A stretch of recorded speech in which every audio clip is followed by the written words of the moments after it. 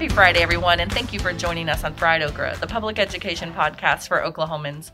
I'm Carrie Coppernall-Jacobs with the Oklahoma Education Association. And I'm Alicia Priest, president of the OEA. Fried Okra is a weekly podcast where we get together to talk about public education issues in Oklahoma. We hope you'll join us every Friday. Well, today we are joined by Jennifer Weber, Executive Director of Child Nutrition at the State Department of Education. Jennifer, how are you?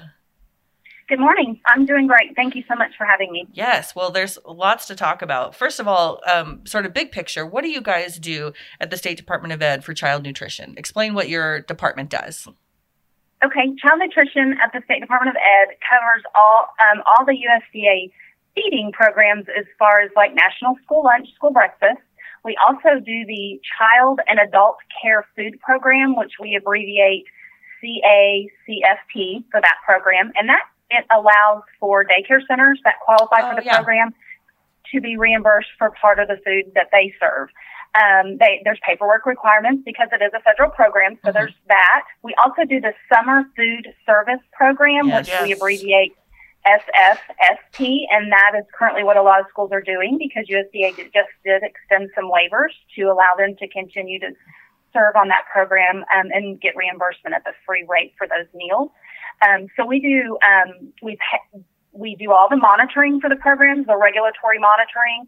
We do every program has to apply for one of these programs. So we have that process we have systems that have application processes. So we have schools and daycares and summer programs have to apply and we have to approve them. And so being a federal program, there's lots of regulatory items that have to be done before they're just can come on the program. It's not just something they can just, okay, I want to come on your program. Here's what I did and reimburse me. There's lots to it. But those are the programs we cover. And under National School Lunch, there's the Fresh Fruit and Vegetable Program they can apply for. There's been equipment grants most years now, at least I think we're up to about year 10 that schools can apply for equipment grants for equipment in their kitchen. Oh, cool. So there's multiple different smaller type programs under each one of those three big programs I discussed. And I mean, that sounds like a lot of paperwork that runs through your department with 500 and something school districts. And about how many students participate in the child nutrition services and free and reduced lunches? Oh my goodness. I honestly don't think I have a number for students. Or a percentage? Well, 58% of the students in the state of Oklahoma, based on our low-income report that we collect from last school year, are free and reduced. I can tell you that. Okay. Wow. Yeah, that's great. So what does child nutrition look like right now? I mean, some of our schools are virtual, some of our schools are back, some are blended. It's very different than, feeding hundreds of thousands of kids last year. Yes, it is very different right now. It is very busy in our offices right now because of everything that USDA has granted as far as waivers and extensions to waivers, which is fabulous. But as soon as we get it, it typically throws a curveball to us and we kind of have to regroup and sometimes go a different direction with what we're used to when it's typical non-COVID. So right now, the latest thing is it's been about 2 weeks now.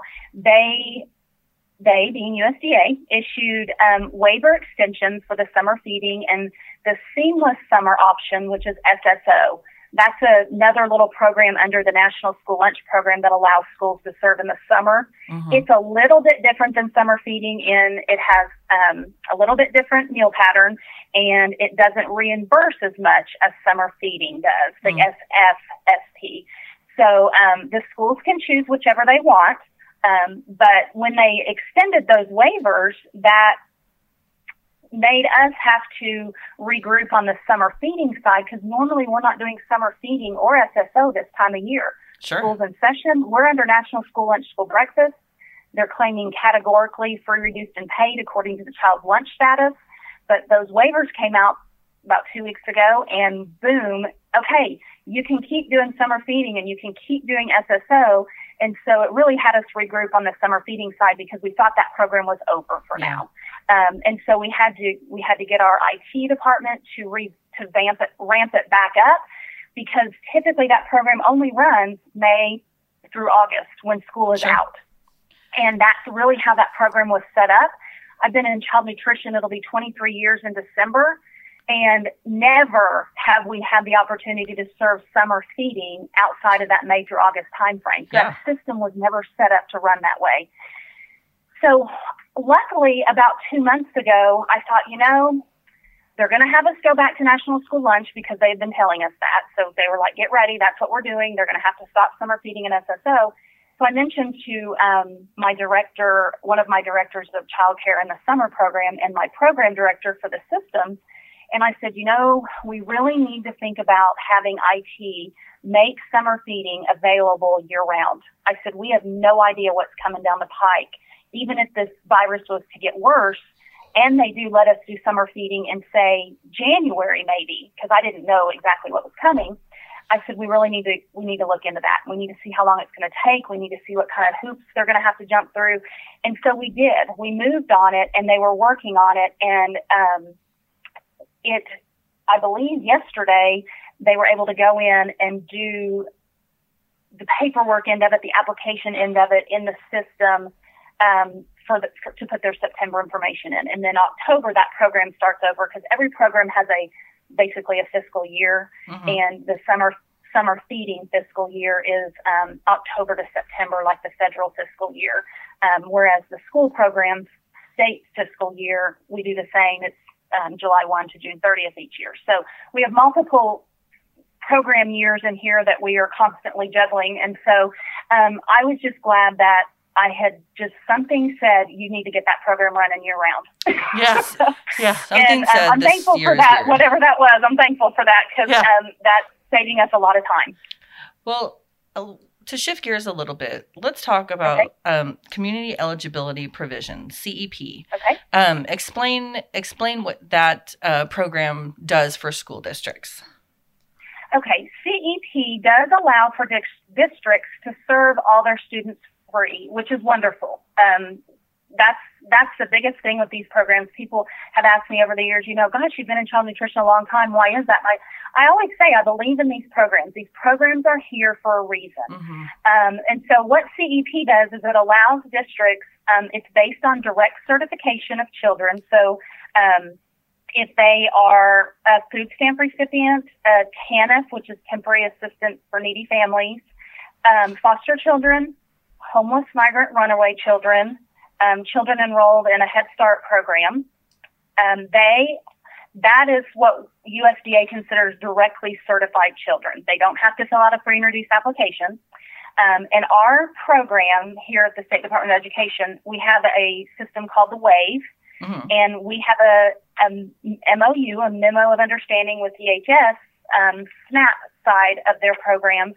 And each month they upload into our WAVE a list of students who are receiving SNAP and TANF. There are occasionally foster children on that list if they're receiving SNAP benefits. And so that's uploaded into our system, and the schools have the ability to get in there and print. They can print their WAVE list as often as they want to, but it is typically only updated about once a month. What a great partnership. We get that upload. Yes, it's great. We've done it for years. It works well. And so it's all, since it's based on that direct certification of the identifying ways I mentioned already, if they have 40% of their enrollment is directly certified, that they're eligible for CEP.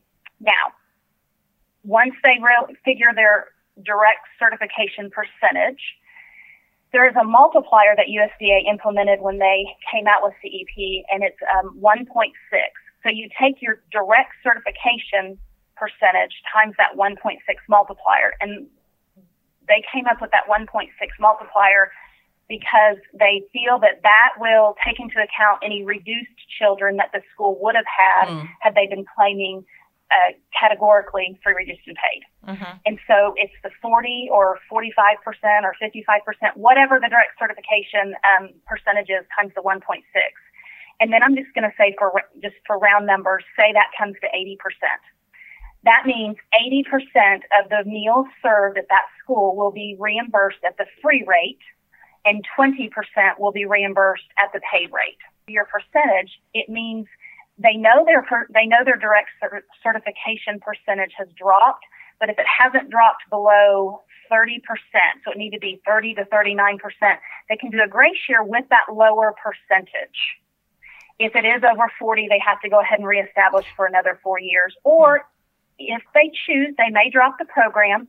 The frustrating part with CEP, even though it's a great program, some schools are noticing at the end of that 4 years, their percentages drop so much that financially they can't continue. Yeah. And that's the biggest downfall that we're facing right now. And I know we're facing it in Oklahoma, and I know it's being faced nationwide, that the end of that 4 years, okay, you fed my kids for free for 4 years. What do you mean we can't do that anymore? And that's unfortunate. But the unfortunate part is that's the part of the program. Yeah. And that's how it works. And USDA has not addressed that in any other way to, I don't want to say fix it, but to come up with a solution. To come up with a solution. That's a better word. Yes. Yes. Exactly. And so, I don't want that to be a deterrent for anyone, but we always want everyone to know everything up front. Yeah. Right. Well, it's important. There are so many moving parts. I mean, normally, and right now, so much going on. So thank you for what you do in your department, and our food service workers across the state are keeping everybody fed. Absolutely. Even in this, yes, I agree. I appreciate that. My staff's been amazing, and I can't speak enough for all those ladies out there that are serving. And men, I'm sorry, there are men in that profession. I should not say that it's all ladies. Because there's lots of men, and they do the same work, and they are working their tails off to just make sure, like they love to say, I just want to feed the kids. Yes. Yeah, and they do such a good job. Yes. They do an amazing job, and they are so often overlooked. And I think this has brought them more to light than ever because of what they're doing. Because they are not missing a beat right now. Whether they are not. Whether they're feeding in the cafeteria, boxing it up to go, doing both every day.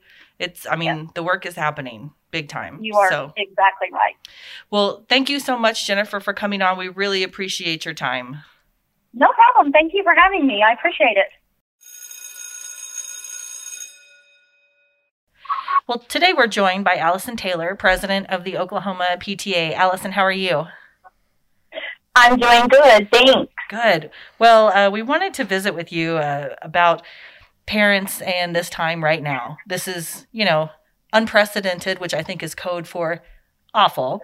Right. And we wanted to know, just from a PTA perspective, what are challenges that you are hearing about that families are experiencing, and how can we partner better as educators and families to really help students be successful in such a strange point in everybody's lives?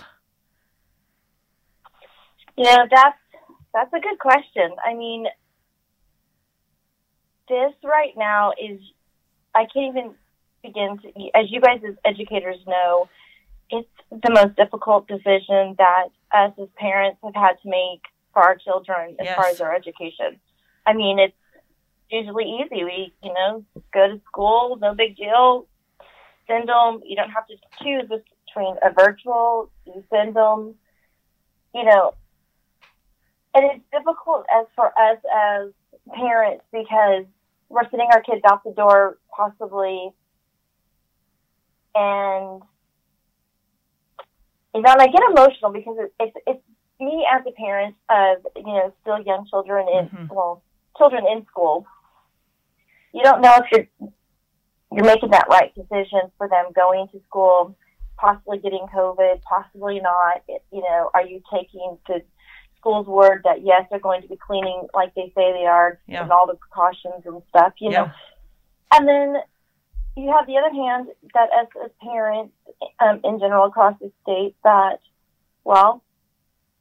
they're home, they're not getting the socialization, and all that kind of stuff from their friends too. So it's such a mix, and it's so crazy that we find ourselves in. The struggles are, most of our schools who are rural, they don't have adequate Wi-Fi. Sure. that's, you guys have heard it. It's a big thing. I mean, some districts are doing the best that they can, and I understand that. Even I have know several families that have more than 3 kiddos at home, and they're all elementary age. So you have 4 and 5 kids sitting at the kitchen table or in different areas of their houses. You have 5 of them on the computer, and what happens even if they have good Wi-Fi? Right. And they're all doing Zoom classes, it's still a hit and miss, so it's just like, it is. And I think, some of our districts, our larger districts, were already set up for virtual, better than some of the other. So, which is great.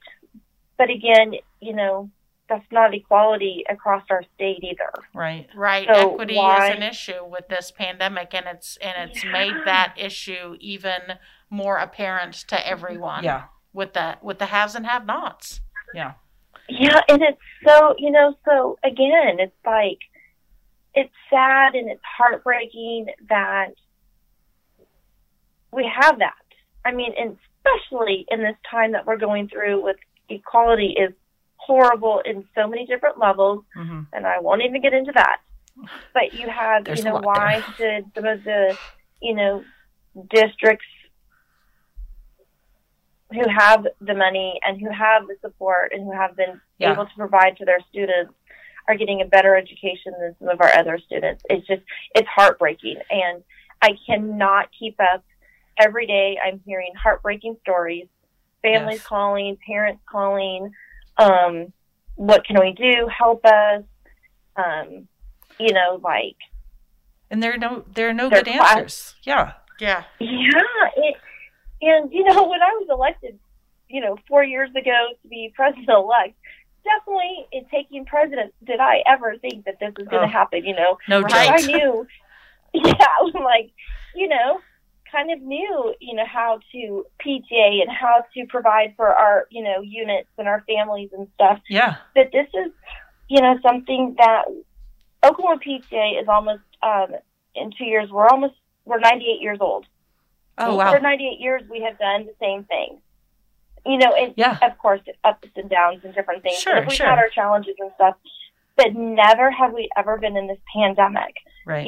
Yes, have we PTA'd through major tornadoes and losing 2 schools and, and that kind of thing and, some other tragedies, but we've never had to deal with this. So it's recreating the wheel just like everybody else is.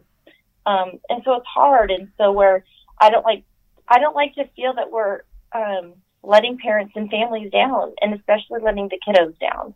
And it's been hard. Yeah. Yeah.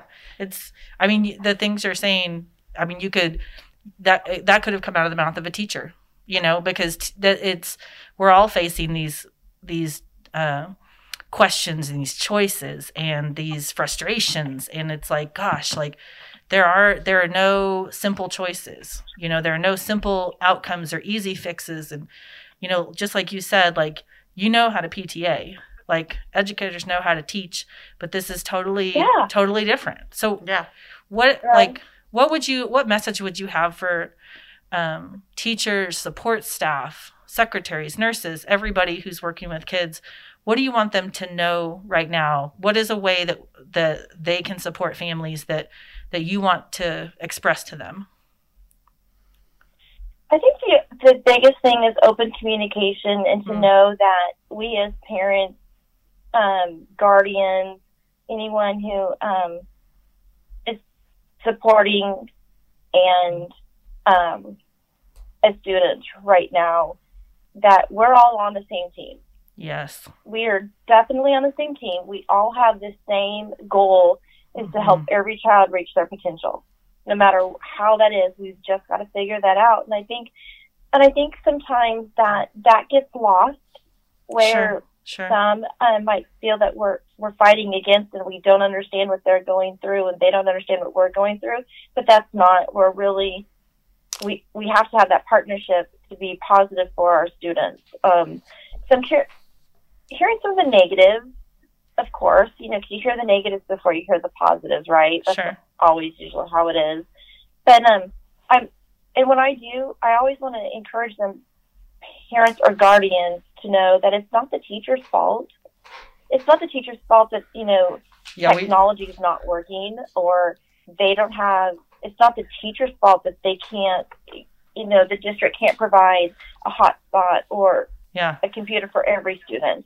And I think that's, I've told somebody today, and it's kind of weird analogy, but it's kind of like when you go to a restaurant and your food is horrible, it's cold, it's yucky, whatever. It's not really the waitresses or waiters' fault, but that's the person who gets the brunt end of the yuck.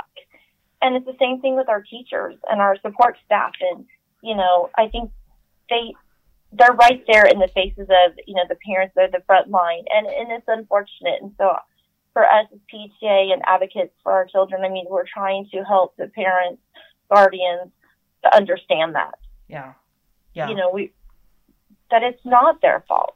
Yeah, nobody chose this right for this fall. Nobody was like, you know what, enough of regular school. Let's just do whatever. Yeah, and I don't know many parents or teachers who are saying, this is so much fun. Let's do it again. This is the way we wanted to do education. Yeah. Right? There's some changes were needed, but let's, baby steps. So Carrie and I are both members of PTA, but for our listeners, how can they join PTA and get involved? Well, I love that. If you are a family member of a student that has in school, I would first encourage you to contact the school. And most of our schools have their own Facebook or website, but contact, them at their local site. But if you don't, then you can go to www.okpta.org and join Oklahoma State PTA. Because most people don't understand, if they're not really in, PTA or haven't understand that there's 3 different levels of PTA. We have national PTA. We're the oldest and largest advocacy group, membership-based, parent association, right? And so when you're joining at a local unit, you're not only joining at that local unit, you're then a member of Oklahoma PTA for the state, and then you're also become a member of National PTA. So our memberships are kind of like threefold. You get 3 memberships into one. Cool. Because that's what's great. We're advocates, and so we're not just advocating for our own students of that school. We're advocating for all the students at the school, all of our students in our state, and all of our students in our nation. Yes. And that's what's great about it. And I think that gets misrepresented also. And, so, and tell us more about what PTA does, because you're not just about bake sales and raising money, right? I just say that I love a bake sale, though. I do.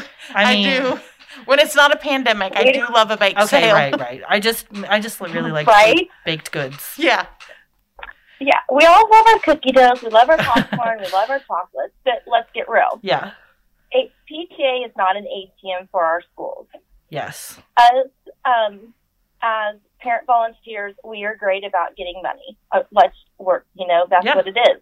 But PTA and our mission, and this is the love. This is what gets me. It's not, our PTA mission is to make every child's potential reality by engaging and empowering our families and communities to advocate for all children. Yes. That's what we really are about. Mm-hmm. We are that gap that bridges the families, the teachers, the administrators together, right? Mm-hmm. We want to promote the welfare of our children, and better our home lives and our schools and all of that. It's like we're there to help educate and help the parents understand what they might not understand. You know what I mean? Yeah. Especially, and we have different cultures now that are here. And that's very difficult. Some of our, Not everybody knows how to self-advocate. Not everybody knows how to, if I'm having this problem, who do I go to? How do I navigate things? Not everybody feels comfortable even, No, and that word advocate, and I will be completely honest, and I'm an open book with everybody, that scared me to death when, my kids were younger. My oldest is 22. And when he was younger, I honestly, didn't know how. I mean, I know how to speak up for him and, talk to principals and talk to teachers. And, I was always very vocal. But when it came to, I didn't understand advocate. I thought that was all for the politicians and, all of that kind of stuff. And then when I really got into PTA more, I'm like, huh? I can what? I'm like, I have the right to speak, and that's what it is. And that's my passion also. That's part of my why of PTA is to help parents like me that felt that way early on when I was a younger mom, to start earlier, that we do have that right. And we have to be that one. It's our responsibility first. Then, just don't leave that responsibility up to your teachers, your principals, or whatever. And Lord knows we don't leave it up to the politicians. Right. I mean, I'm just going to say that it's our responsibility first. Yeah. And so that's my passion, is to help parents feel empowered and to use their voice. And it's okay to use their voice. Yes. Because we know best as parents.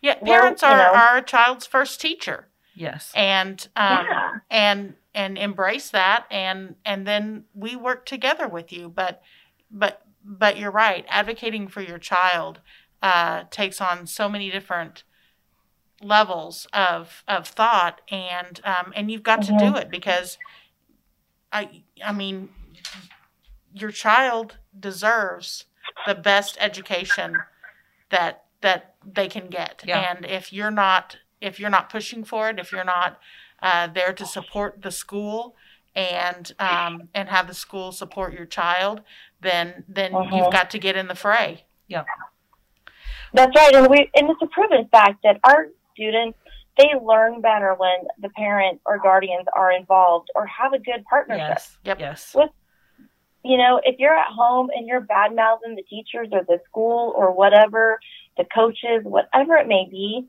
I'm sorry, your student is going back with a bad attitude. 100%. That doesn't help anybody. I mean, really. It doesn't. Yeah, right. It doesn't help at all. That's not advocacy. Yeah. No, and it's not. And it's not. We want to be good teachers at home. We want to be positive teachers. We want to, raise good, healthy, smart adults. Yes. And OKPTA has a long history of amazing leaders, from Anna King to Jeffrey Corbett to Brenda Heigl, and then you and your president-elect Lori. I mean, amazing advocates for kids on a statewide level. So I have been appreciative of that partnership and the things that we've been able to do together. Well, that's awesome. We have to, because, we're a team. Yeah. And it doesn't. I've, just like I spoke with you yesterday, going, help. Yeah. What do I do, in this situation? And that's great. We love that we have that partnership. And because so many just think, and I'm so glad you guys asked that, because, we get that PTA is just an ATM for the school, but we're so much more. We're so much more. Yeah, absolutely. To doing that, you guys, and the other thing is, that we're really trying to change the family engagement piece.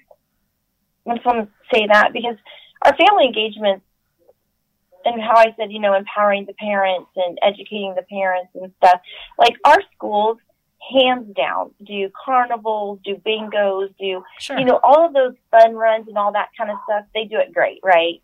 Those are always the fun times, the fall carnivals, at our schools. But one thing that we're really focusing, through this whole crazy time we're going through also is family engagement, but changing the family engagement piece to transformative family engagement, and really trying to, change their So when they're engaging the families to make sure that they're all inclusive, if that is, for special needs, are they reaching are all families feeling welcome? Yeah. Are they, aligning with educational? Are they impactful? Are they, all of this kind of stuff. And so that's what we're through this whole time, and especially it's very difficult right now through virtual.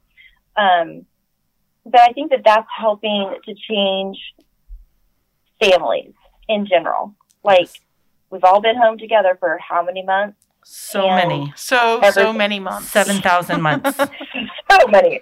I've lost count.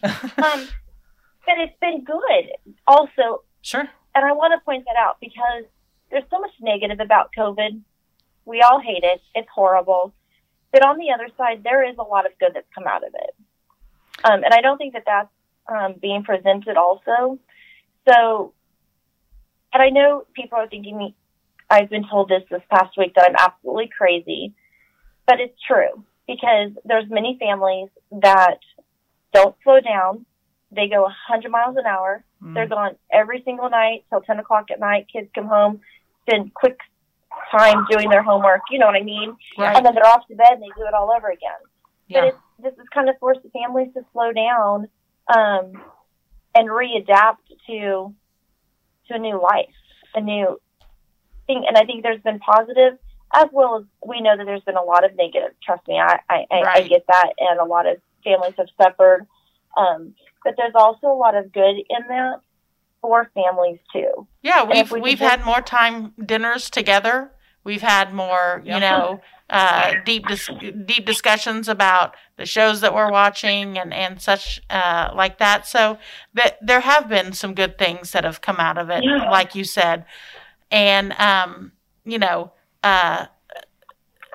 beyond the negative, we do need to be reminded of the positive as well. And we thank you for that. We thank you for coming on and being with us today.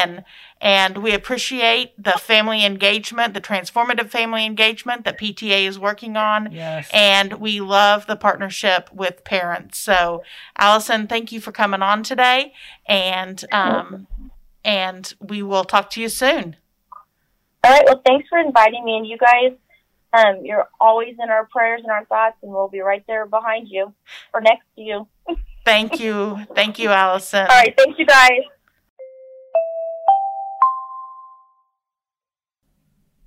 And welcome to Alicia's morning announcements.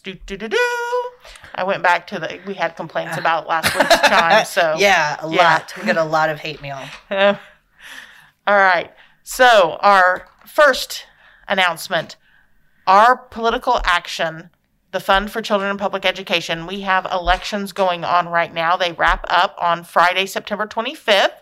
So if you donate to the fund, you can vote for your regional representative if they're up for election right now. But wait, Alicia, yes. Do you have to be independently wealthy to contribute and get to vote in the PAC election? If you have $1 that you can donate to the fund, $1, then you are eligible to vote for your fund representative. And not only that, but that allows you to be invited to participate in the conversations that we have, the interviews that we have with candidates to see who our recommended PAC candidates are. Yeah. I mean, and it's all about education because we are the Oklahoma Education Association. That's true. We talk about education issues with our candidates. Yes. I know that sounds shocking. So shocking. Filing for OEA offices, the NEA director, the president, and vice president are closing on October 2nd. So if you want to run for one of those offices, go to the okea.org website, and you can find a filing form there. Go democracy. Yep. And so I'm termed out. Yep. So I'll be going back to public education when this is, in July. And so it's time to elect somebody to get more gray hairs as I have over the last few years. Man, you make it sound so tempting. I know. Every day it's a dream, honestly. I have loved more than anything being the president of the OEA and moving public education forward and fighting for the things that we believe in. So if you think that's your calling, then run for an office. Yeah, come on. And, oh my goodness, elections matter, right? Not just for our locals and our state OEA, but they matter for the legislature. Yes. So if you've got a couple of hours, it means so much to candidates for you to come out and do a little work for them. We've got a couple of walking events where it's just putting literature on doors. They give you a list of houses to go to. You put the literature on the door. You hang it. You don't have to talk to anybody. You're socially distanced. I've said it before. It's my favorite kind. It's my favorite kind. Yeah. And there's sometimes if it's not a door hanger and you just have a postcard, it's also an exercise in geometry to get them to stay in the door handle. Right. So it's mentally a challenge also. And a physical workout. It's everything you need on your Saturday. Yes. And to see, last week, my husband and I went and walked for a candidate, and we took a huge neighborhood, and it took about 3 hours. And we got in about 5 miles of walking. Yeah. So then I took some ibuprofen and then laid down and took a nap. But it really is. The fun is what you make of it. Yeah. And if you have a couple of friends go with you, that is the best way to do it. One person drive and navigate the neighborhoods and tell the other people what houses to go to, and they just pop out the back door and go to whatever side of the car they're on and hang. It's the best. Don't take friends you don't like. Right, because you could be stuck hearing them gripe. Because, really. We have such limited human contact right now. Take people that you like. It's entertaining because you get to talk about the porches and how... It's fascinating. Cute decorations or if somebody has cats and you can smell them in the bushes as you walk up to... My favorite is the tiny guard dogs. Oh, yeah. When you're like, yeah, it's so scary. Yes. Gonna get off your porch right now. I've got one. Miniature dachshund. They are the fiercest until you actually walk in the house, and then she just rolls over and wants you to pet her belly. So if you have time, we have walking in Stillwater and Midwest City today. Not today, tomorrow, Saturday, the 26th of September. And anytime there is phone banking tomorrow for a candidate. And a member candidate. A member candidate. And so she would super appreciate if you had an hour or two that you could just, make phone calls to the phone call lists. I think I don't know if she's got the automated system or not, but it's super easy and just talk about how important it is to elect public education friendly candidates. And so we have those opportunities available tomorrow. If you check your email, our chief lobbyist, Amanda Ewing, sent an email earlier this week that listed those people out. And if you want, you can call our OEA office and they'll tell you who it is that we're walking for and who we're organizing for. Or if there's a candidate in your area, just go and volunteer. 6 Saturdays left. Oh, it's super scary. All right. And to make sure that you can vote, please check your voter registration. We know that they did another purge of the rolls recently, and so you can go to the State Election Board website and check to make sure that you are still a registered voter. Carrie, what is that address? Oh, well, hold on. I wrote it down and then I set it down. okvoterportal.okelections.us. okvoterportal.okelections.us. So maybe we'll put that somewhere. Yeah, easy. Rolls right off the tongue. Yeah. Yes, okea.org is a much easier thing to, you just... And you can also see your sample ballots now, too. Oh, yes. Which I already have nerded out about.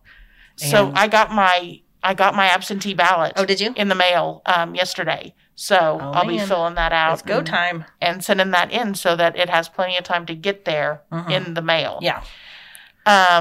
And then lastly, this is the last weekend that you can take the census. Please. We cannot stress enough how important it is to take the census. Yes. So much of our federal money is dependent on the census count, including for free and reduced meals for. Yep. I mean, we've talked about it with the census guy a couple of weeks ago. So make sure that you take the census. All kinds of community services. Yes. that our families need, because education, we say it all the time, education doesn't happen in a bubble. Yep. And so many community services for parents, grandparents, kids, it's critical. It's critical. Fill it out. 10 minutes. No one's going to. That's all it takes. Yeah. Super easy. Yeah. If my husband can do it, anyone can. Anyone can do it. Just joking. She's not. Sorry, John.